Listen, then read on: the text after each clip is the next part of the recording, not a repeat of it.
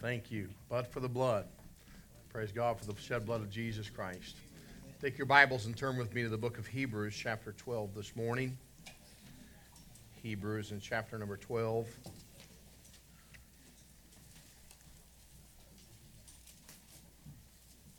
As you're finding your place there in the book of Hebrews, I want to talk to you this morning about running your race. Run your race. How many of you like to run? Any runners here? Man, you can run for me. I don't want to run. I don't believe in running. Running's against my religion. I'm not a runner. In grade 11, my Christian school that I attended, we had a soccer team and we had a basketball team. Very successful, both of those teams. But the school decided to start a track team, track and field. They'd never had a track and field team before. So they started to get into the track and field program. So they had people volunteer to try out for the track and field. And there were two of us.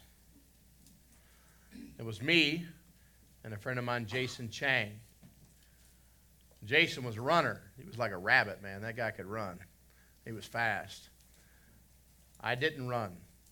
I tried out to throw the discus and to put the shot. You know, that's where you stay in one location. You spin around a little bit, but you don't run anywhere. You just kind of throw things. I mean, that's kind of fun, you know, spinning around and throwing things.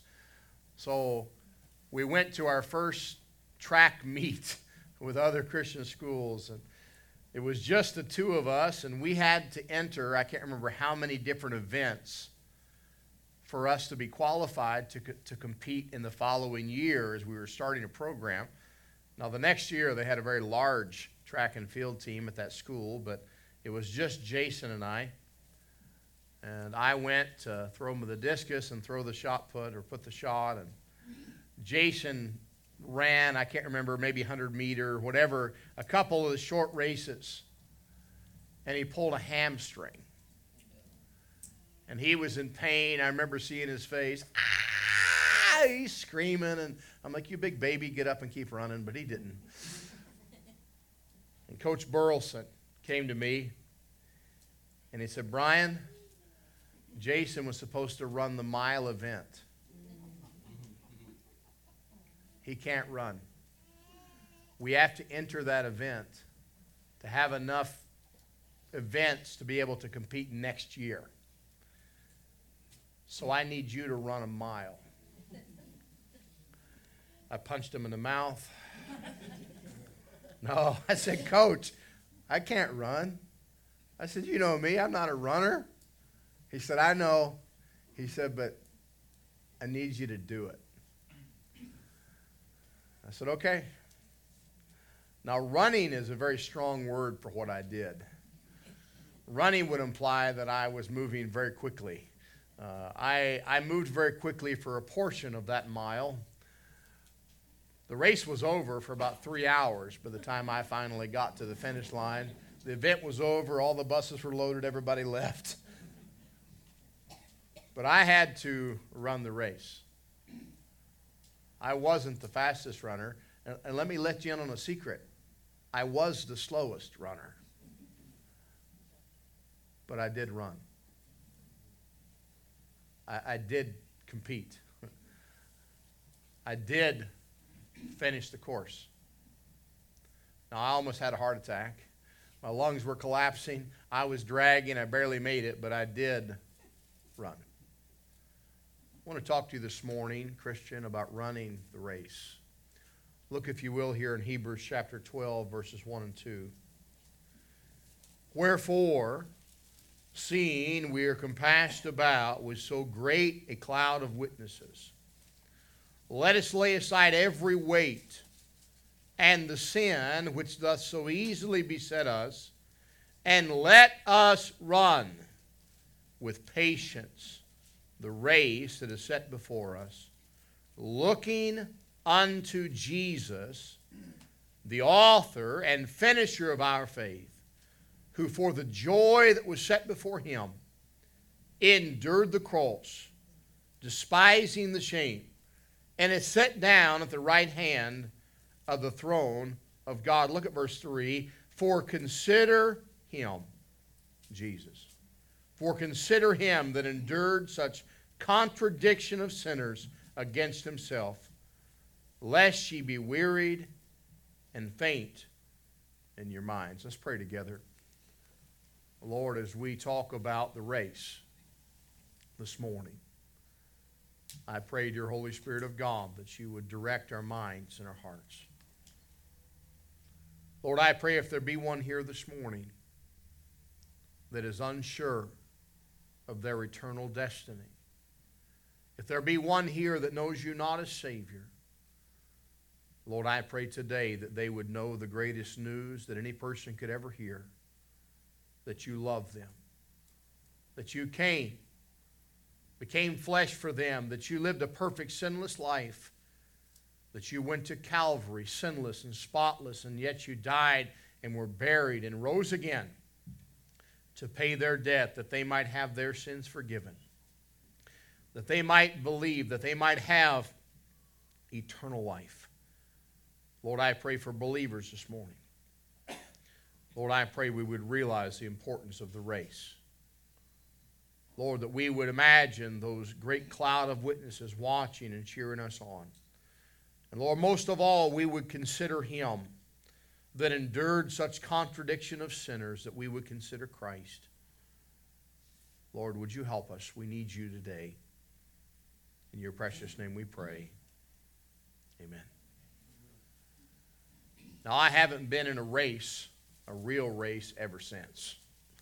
I was, though, in that one official race when I was 17 years old. But I am, and if you're a Christian, we are in a race.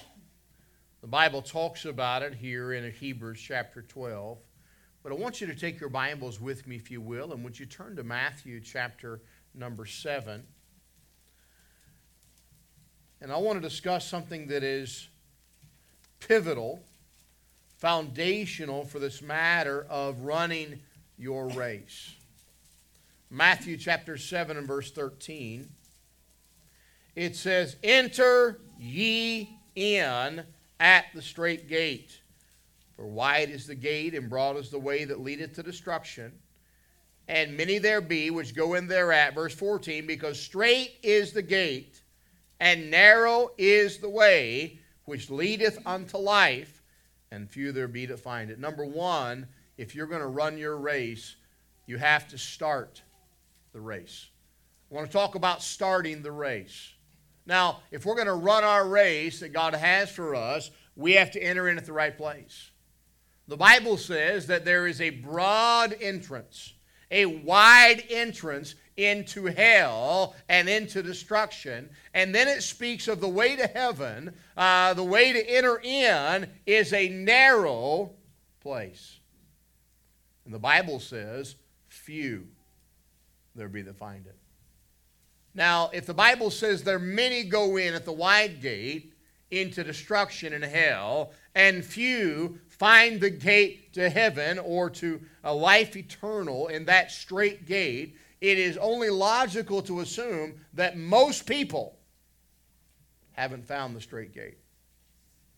Now, if that's logical to assume, and I believe it is, then it is possible that gathered in this room today, there's somebody who has not yet entered in the strait gate.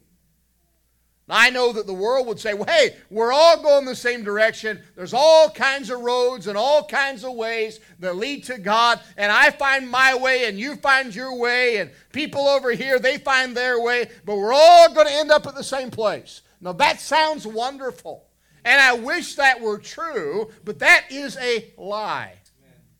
That is about as true as a campaign promise. In other words, it's not. The Bible says there are two ways. That's it. There's no third option. There's no two ways. Remember the old TV show, game show? Some of you older folks like myself might remember, Let's Make a Deal. Some of you remember that? Remember you'd have a door here with Maybe you could see what was behind that door, and you could choose that, or you could have this door or this door, and you had a choice. You know what, Monty, I'll take that door number 3. There is no door number 3.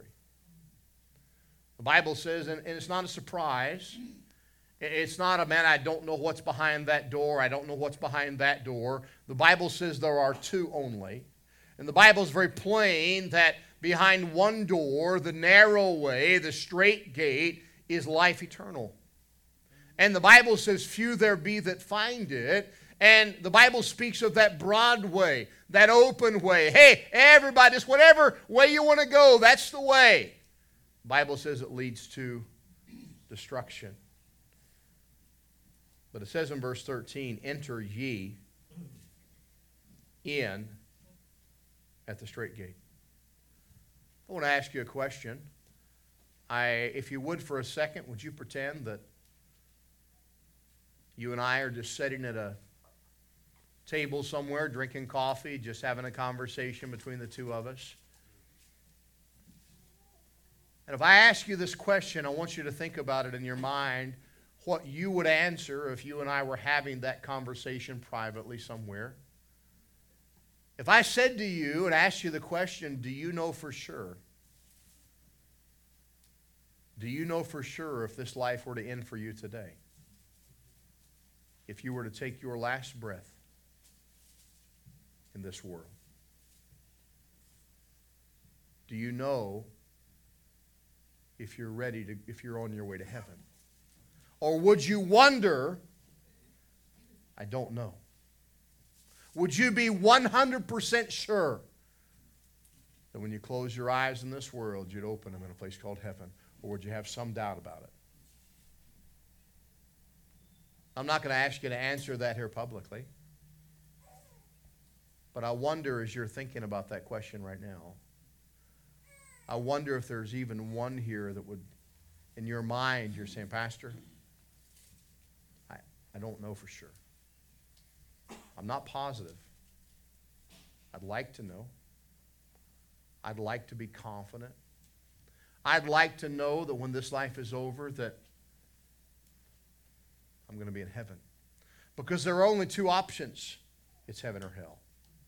It's eternal glory or eternal damnation in a place where the fire is not quenched and the worm dieth not. Yes, hell's a real place. Not just a swear word you use when you get mad. It's a real place. By the way, it's not a joke of a place where there's a guy with horns and a pitchfork. No, it's a real place. Prepared for the devil and his angels. But a real place that every person, every human being, born a sinner. Not only was I born a sinner, I chose sin. And so did you. I deserve hell. I deserve the damnation of hell forever.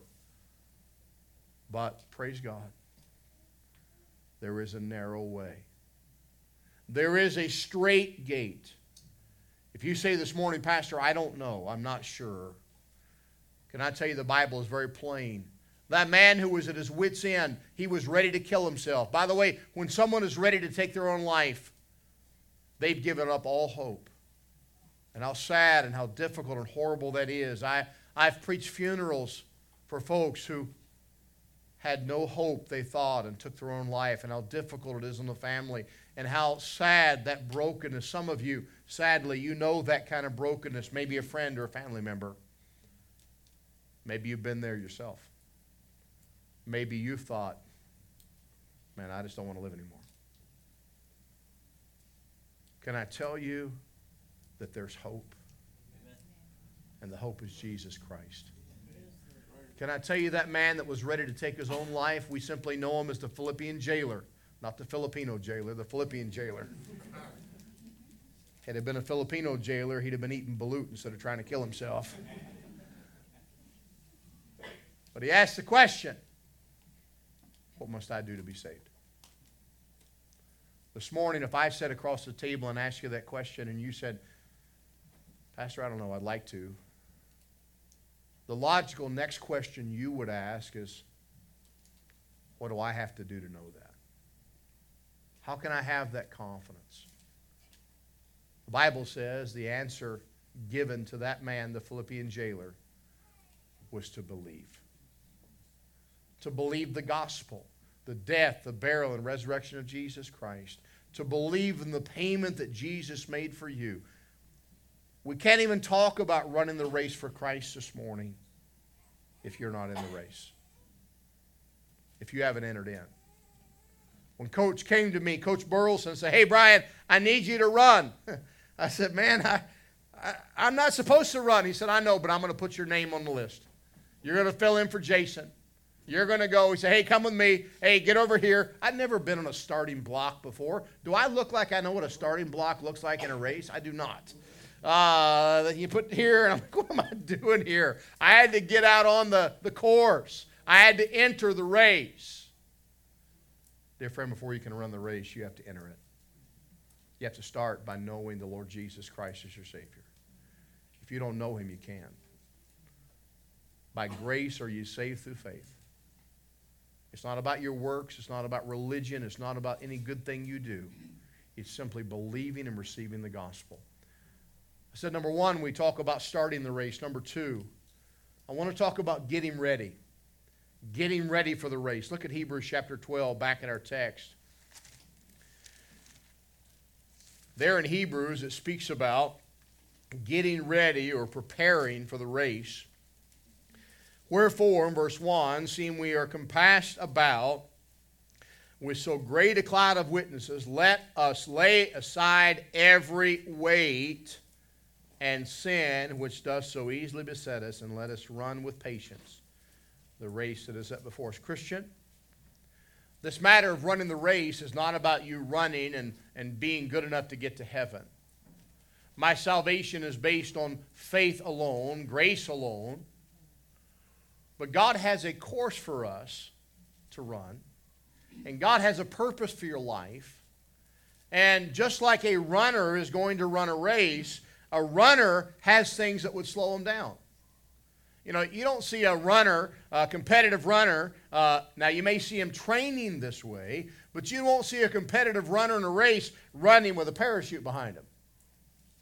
That'd be pretty dumb. Now, that's about how fast I ran, like I had a parachute behind me, but you're not going to see that. You're not going to see a runner running with big combat boots on. You're not going to see him having a big backpack, 100-pound pack frame on their back. Okay, I'm ready. Ready? Whoo! Man, I'm going to run. No. You lay aside every weight which does so easily beset you.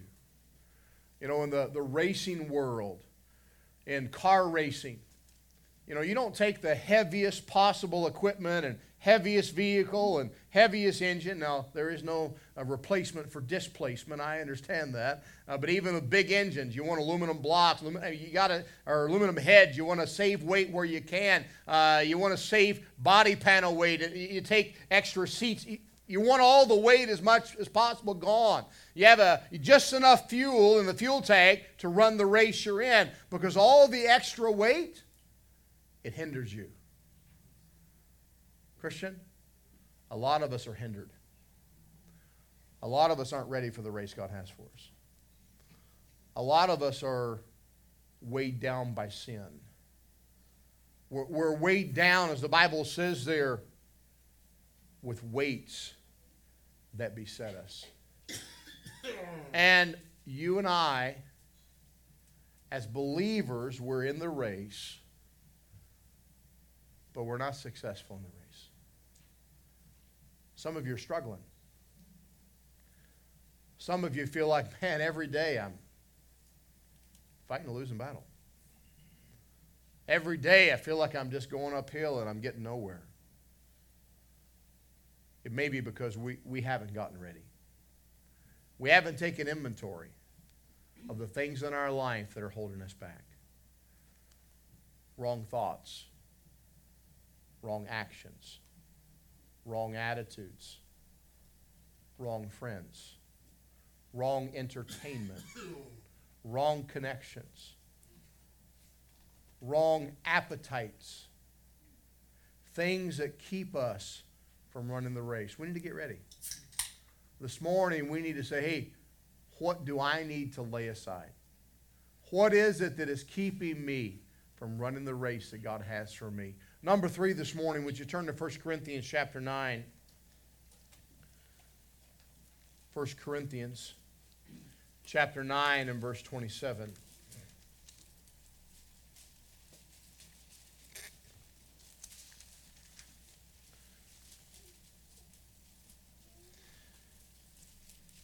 Verse 27 says, "But I keep under my body and bring it into subjection, lest by any means, when I have preached to others, I myself should be a castaway." Number 3, being disciplined in the race. Being disciplined in the race. When I was in grade 7, I had the opportunity to join the wrestling team for the Point Pleasant Junior High School. And I was a Point Pleasant Junior High School Redskin back then. Now my skin is less red, but I was a wrestler. I joined the wrestling team. And I wrestled in the 145-pound weight class in grade 7 at 12 years old. That's why I can say I was a Filipino when I was a Filipino man at grade 7. I was 5'6" and 145 pounds. Now, I grew up, like some of you, watching the WWF. How many of you know what I'm talking about? Man, I thought that was wrestling. Man, my favorite wrestler was Hulk Hogan.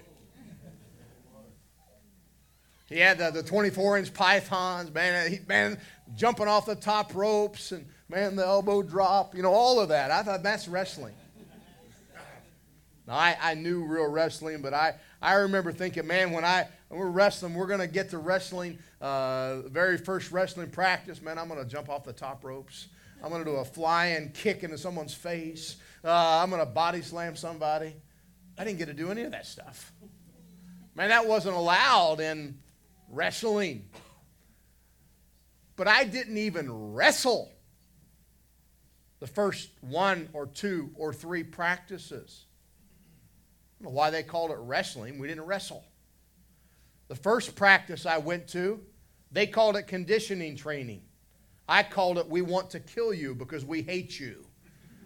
They made us run the bleachers, the football stadium, top of the bleacher, across the bleacher, down, down, down, down, the next row, up, down, until everyone was puking and everyone was dying and people were crying and guys were going home. I think they were trying to eliminate. I think they only had so many wrestling uniforms and they had more guys than they had uniforms for, so they were trying to get rid of as many people as possible. They almost got rid of me, but I stayed. We never wrestled. We just ran and did oh man, it was horrible. I wouldn't go back and do that for all the money in all the world. And then we finally got on the mats, and I'm like, man, now I can show my wrestling prowess. I was built for this. I watched Hulk Hogan beat all those guys. I know how to do it.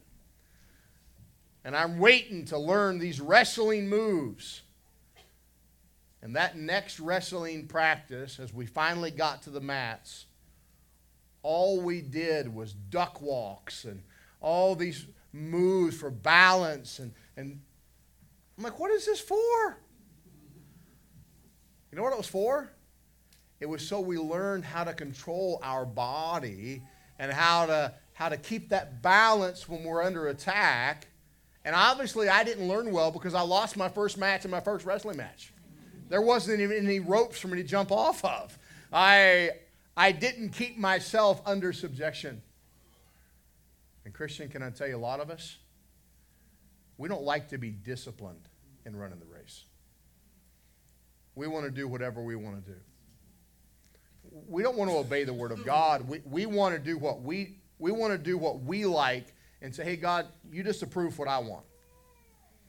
God, you just agree with me that what I want is best.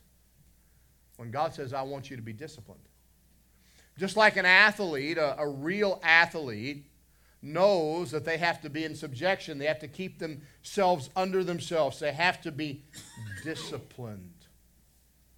Christian, you and I need to be disciplined in our race. By the way, not because we got to make sure we make it to heaven. That's settled. by the shed blood of Jesus Christ. Not so I can't do that because then God won't love me anymore. No, that's settled. God decided He loved you long before you were created. The Bible was settled in heaven before the foundation of the world.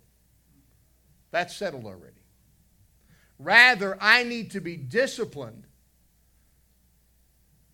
so I can be effective in showing my love for God and in being a testimony to others, and that I not be a castaway or a stumbling block for somebody else.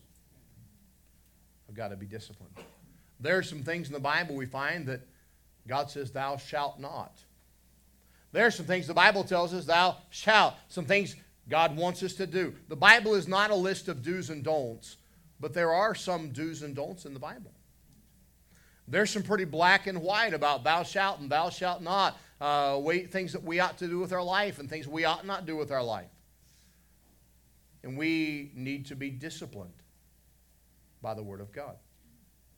You know, an athlete is disciplined in their diet. You know, they're not going to eat horrible things. If they're an athlete, a professional athlete, very disciplined in what they're eating. They're going to make sure that what they consume doesn't affect them for the wrong. Now, if you're just an armchair quarterback and you sit in your recliner and you watch and talk about the athletes, Brother Bonnie, you're going to eat all kinds of stuff because you're not competing. You're not on the field. Man, I can watch a sporting event. I can watch a couple of guys fighting, boxing or MMA. So, man, you ought to grab that guy's leg. You ought to do this move. That's easy to say when I'm sitting watching them while I'm eating chicken wings. I'm relaxing my feet back. Man, give me another bowl of fried potatoes while I watch this. But an athlete has to be disciplined. Christian, if we're to run the race that God has for us, we need to be disciplined in our actions, disciplined in what we allow into our body, into our mind, into our heart. Things we hear, things we see. We need to be disciplined. We need to bring ourselves into subjection to the law of Christ. Number 4, turn to Philippians chapter 3. Philippians chapter 3. We see a couple of things here in Philippians. Number 4, we see pushing forward in the race. Philippians 3:13, brethren, I count not myself to have apprehended, but this one thing I do, forgetting those things which are behind, and reaching forth unto those things which are before. Christian, can I tell you what we do sometimes? Sometimes we, in the race, we lay aside some weights and sins that do so easily beset us, and we stay disciplined, and we go a ways in the race, living for Christ, and eventually we look around and go, I've come farther than anybody else. I've been doing this for a while. I mean, there's some people, man, those people, they're not doing what I'm doing.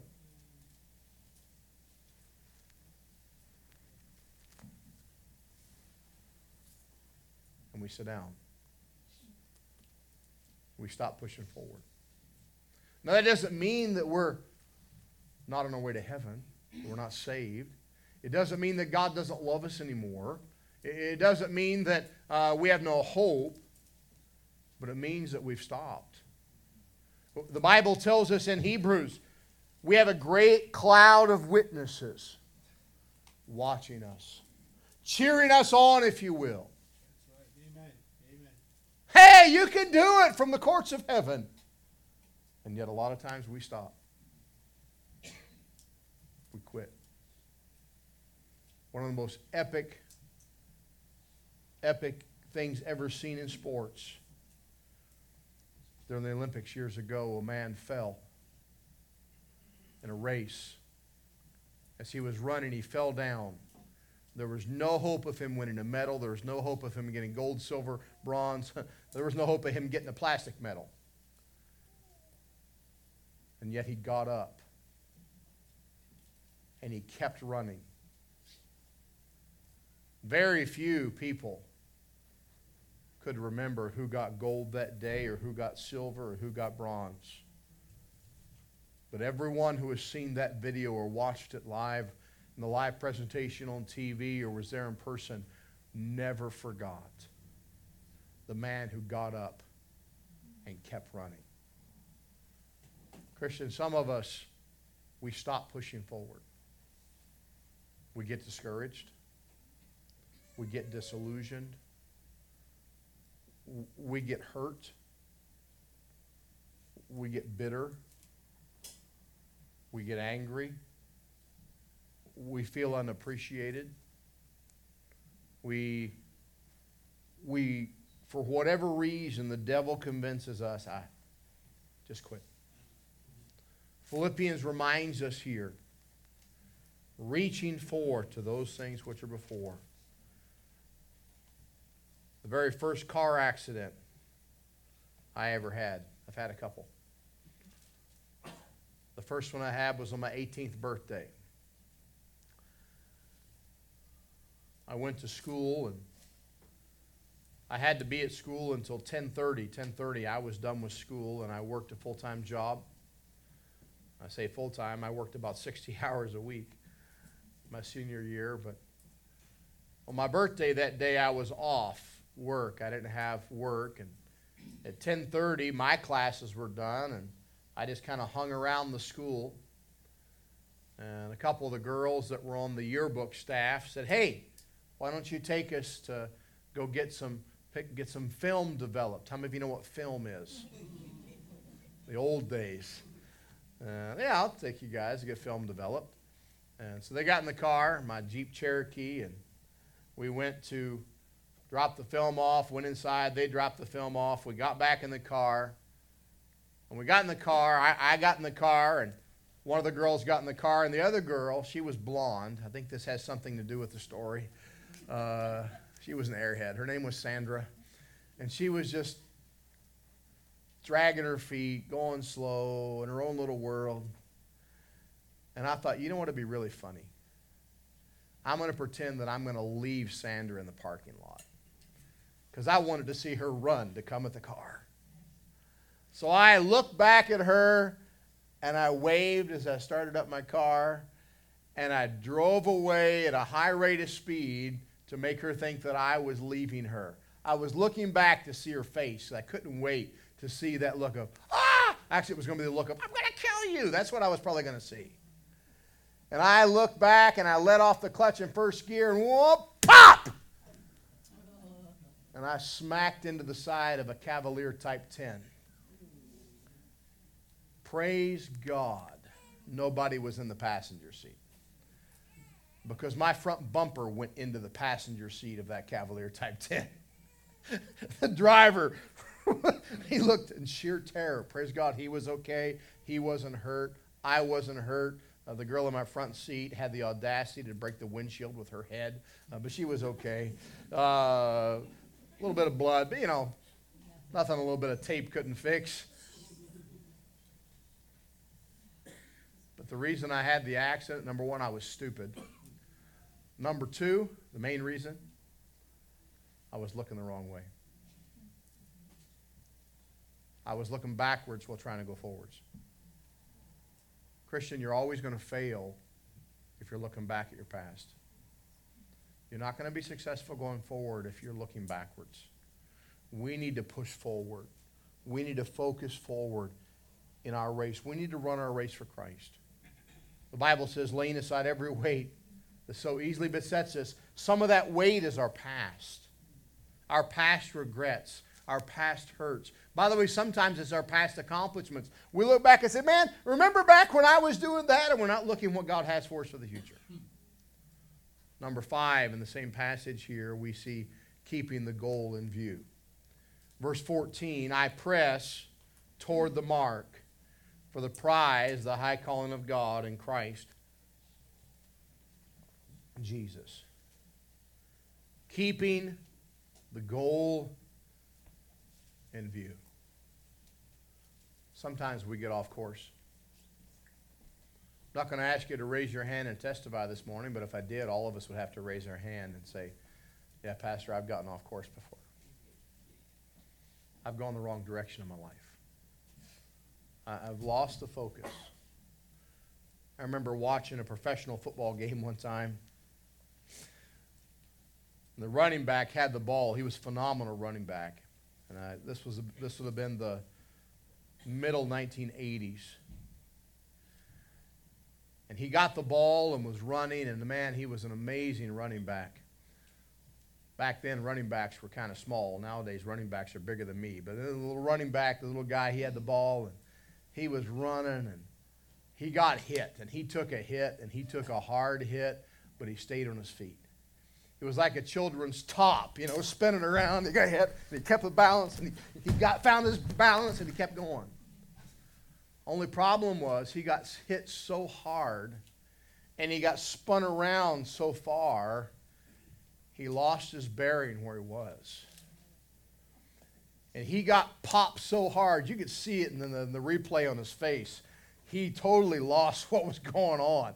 But he kept the balance. He almost went down. He kept the ball, and he tucked the ball in and ran for all he was worth. And the defense didn't try to stop him.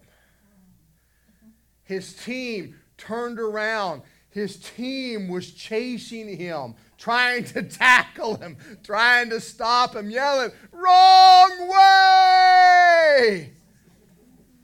He just kept running down the field. Sometimes we get so busy, but we're busy going the wrong way. We get the idea that the Bible speaks about in Ephesians chapter 6, talks about spiritual warfare. And sometimes we get the wrong focus. We think our spiritual enemies are down here. They're not. By the way, false religion is not your enemy. A false preacher or false teacher is not your enemy. The devil is our enemy. And when we try to fight the wrong enemy, we have the wrong focus. We go the wrong direction. When we veer off of God's plan into our plan, we're going the wrong direction. I told the story a few weeks ago about the first time I ever went to a golf course. And I couldn't hit the ball. I never hit a ball before. I was bored. And I said to the guy I was with, Scott Gross, I'm like, "Hey, let's just get in the golf cart." I took off-road in the golf course. Had security chasing us. We had a low-speed chase on golf carts through a high-end golf course, country club. They eventually caught me, Brother Ahmad. Kicked us out of the golf course. I have a lifetime ban from that golf course. If we ever go golfing, we can't. I'll tell you the one we can't go to in Indiana. They have my picture up still, I think. They fingerprint me when I come in the door. I wasn't allowed to go where I went with that golf cart. I went off course. Christian, are you off course? Are you off course in your relationship with Christ? Are you off course with your relationship with the Word of God? Are you off course in the purpose of your life, of why you live your life? A runner takes every step for one purpose, to hit the goal. The runner doesn't say, "Well, I'll spin around a few times, then I'll run, then I'll spin around a few times." No, they don't waste the stride. I mean, everything streamlined, every step getting to the goal. We have to keep the goal in view. What is the goal? Jesus Christ. Amen. Jesus Christ. The glory of God. He's our goal. He's our perfection. The prize, the high calling of God in Christ Jesus. Keeping the goal in view. Lastly, would you turn with me to 2 Timothy? 2 Timothy chapter 4. And verse 8. I want to talk to you about finishing. Number 6, finishing the race. 2 Timothy chapter 4 and verse number 8. Henceforth is laid up for me a crown of righteousness, which the Lord, the righteous judge, shall give me at that day. And here's what I want you to notice, the last part. And not to me only, but unto all them that also love his appearing. This race that we're to run, we're not in a race against each other. Amen. Amen. I'm not looking at Brother Herman and saying, man, I'm going to run the race better than you. Eat my dust, man. I'm going to be a better Christian than you. I'm going to love God more than you. Man, we're in a competition. Not at all. Now, that race that I ran, the only one I ever ran, that mile race, I don't even know who won because I was so late getting across the finish line, I have no idea who got the prize. But they gave one first place prize. They probably gave a second place and a third place, but that was it.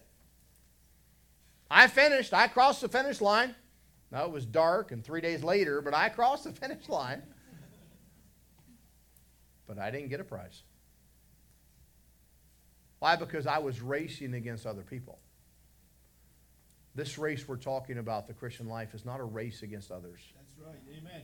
Amen.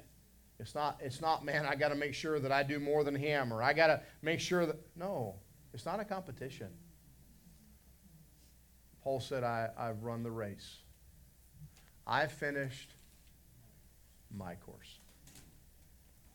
My course is not your course. That's right. Now, we're all to serve Christ. We're all to love him. But my course is not exactly the same as your course. My course is my course. My race is my race. Your race is your race. The Bible says there is laid for me a crown of righteousness. Paul said, I've run my race, I've finished my course. And there is for me a crown of righteousness. But not for me only. Not for me only, but for all those. Christian, let's finish the race together. Amen. Let's understand that we're not in a competition. That's right. Along the way, let's help others. Let's help lift some folks off the side of the road and say, hey, man, you can do this. Hey, let's encourage one another. The Bible says in Hebrews, the matter of assembling ourselves together, churching ourselves together, so much the more so as we see the day approaching. The reason we're going to do that is to encourage. Hey, man, let's do this. Let's run the race for Christ. Let's live for him. Let's finish our course. And one day you're going to finish. And by the way, God's not going to, when you die, he's not going to pull out a stopwatch and go, let's see. Okay. Brother Ma's getting ready to die. With Pastor Rice again. 1, 2. No, man. Pretty bad time you got there. Yeah, I can't let you into heaven. No, you didn't finish well. No, I'm looking here. I see your course and you messed up. No. Fact is, we can finish our race. Amen. I'm not going to finish my race so I can go to heaven and God, I can be critiqued for my race. The Bible says that we're to finish. Now, we have sometimes some bad laps. Sometimes we have some struggles. There are men like the man we know of, simply the thief on the cross. He trusted the Lord from the cross. Lord, remember me when thou comest into thy paradise. And we have his testimony, but he never did one religious work. He could never obey the Lord. He couldn't obey the Lord in baptism. He never went to a gathering of believers. He never went to a preaching service. He simply trusted the Lord.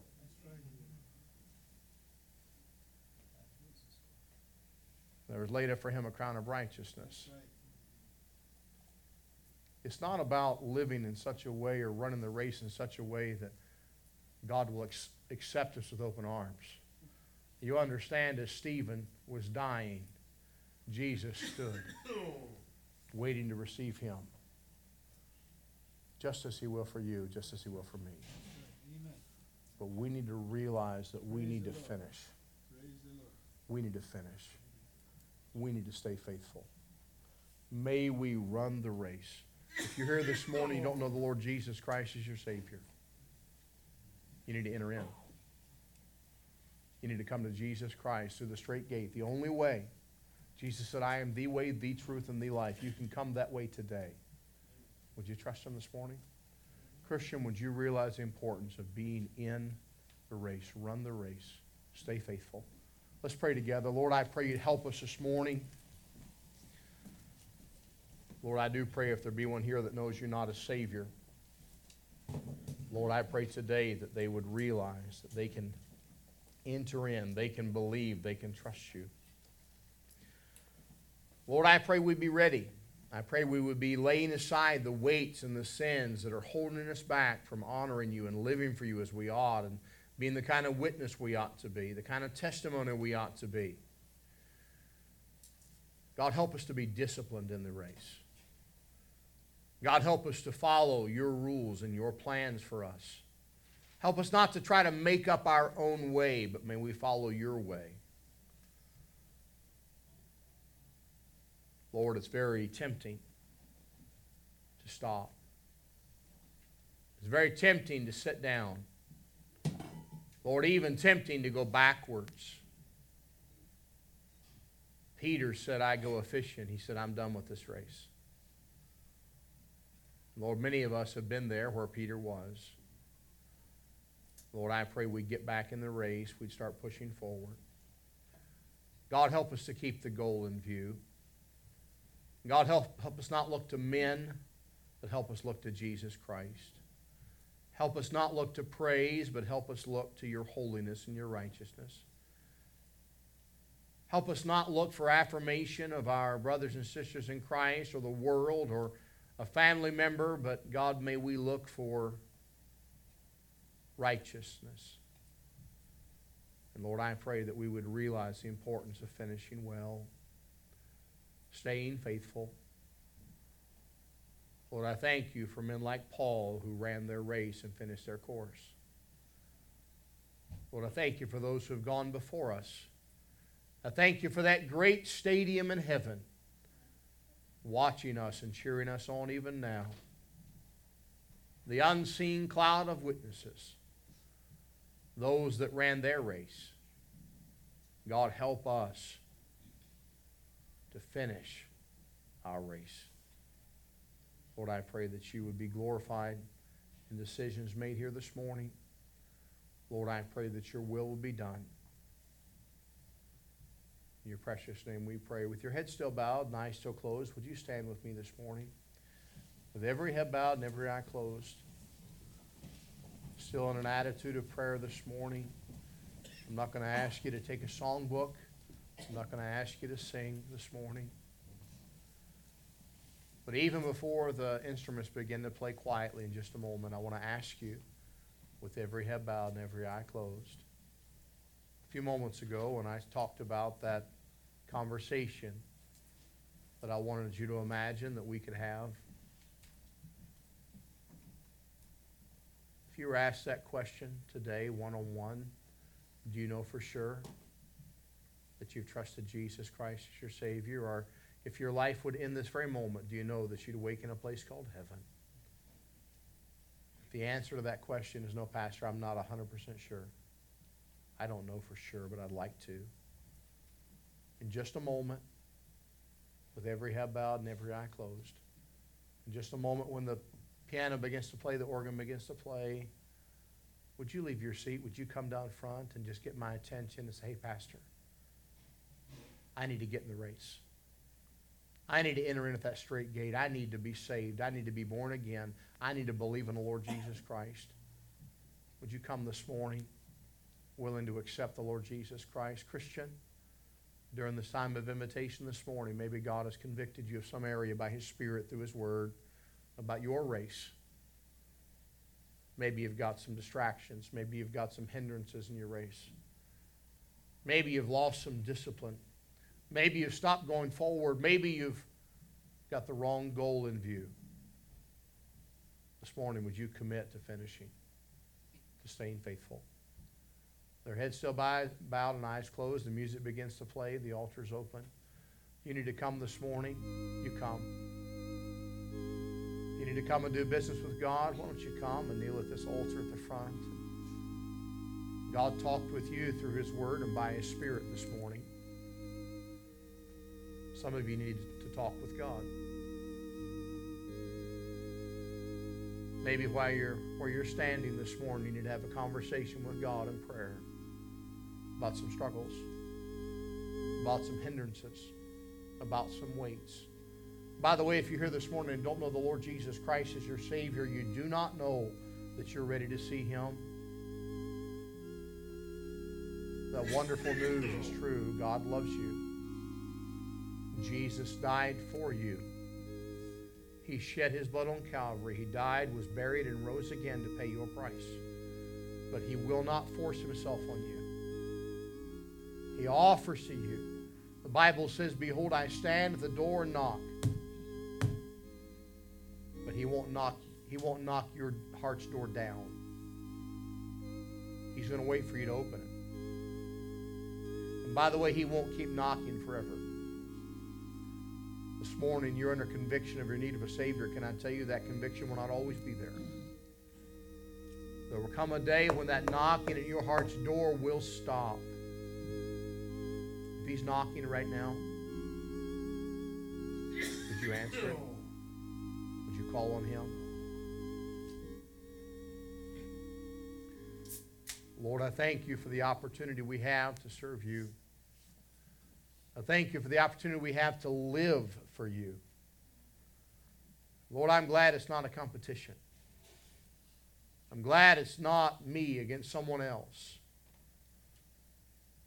But Lord, rather, I can live to honor You. And Lord, You have placed the steps before me. God, help me to live and run the race You put before me. God, would You work in hearts even now? Lord, I pray that Your will be done in every life. Bless us now. Lord, we thank You for Your goodness. Dismiss us with Your grace. In Jesus' precious name we pray. Amen.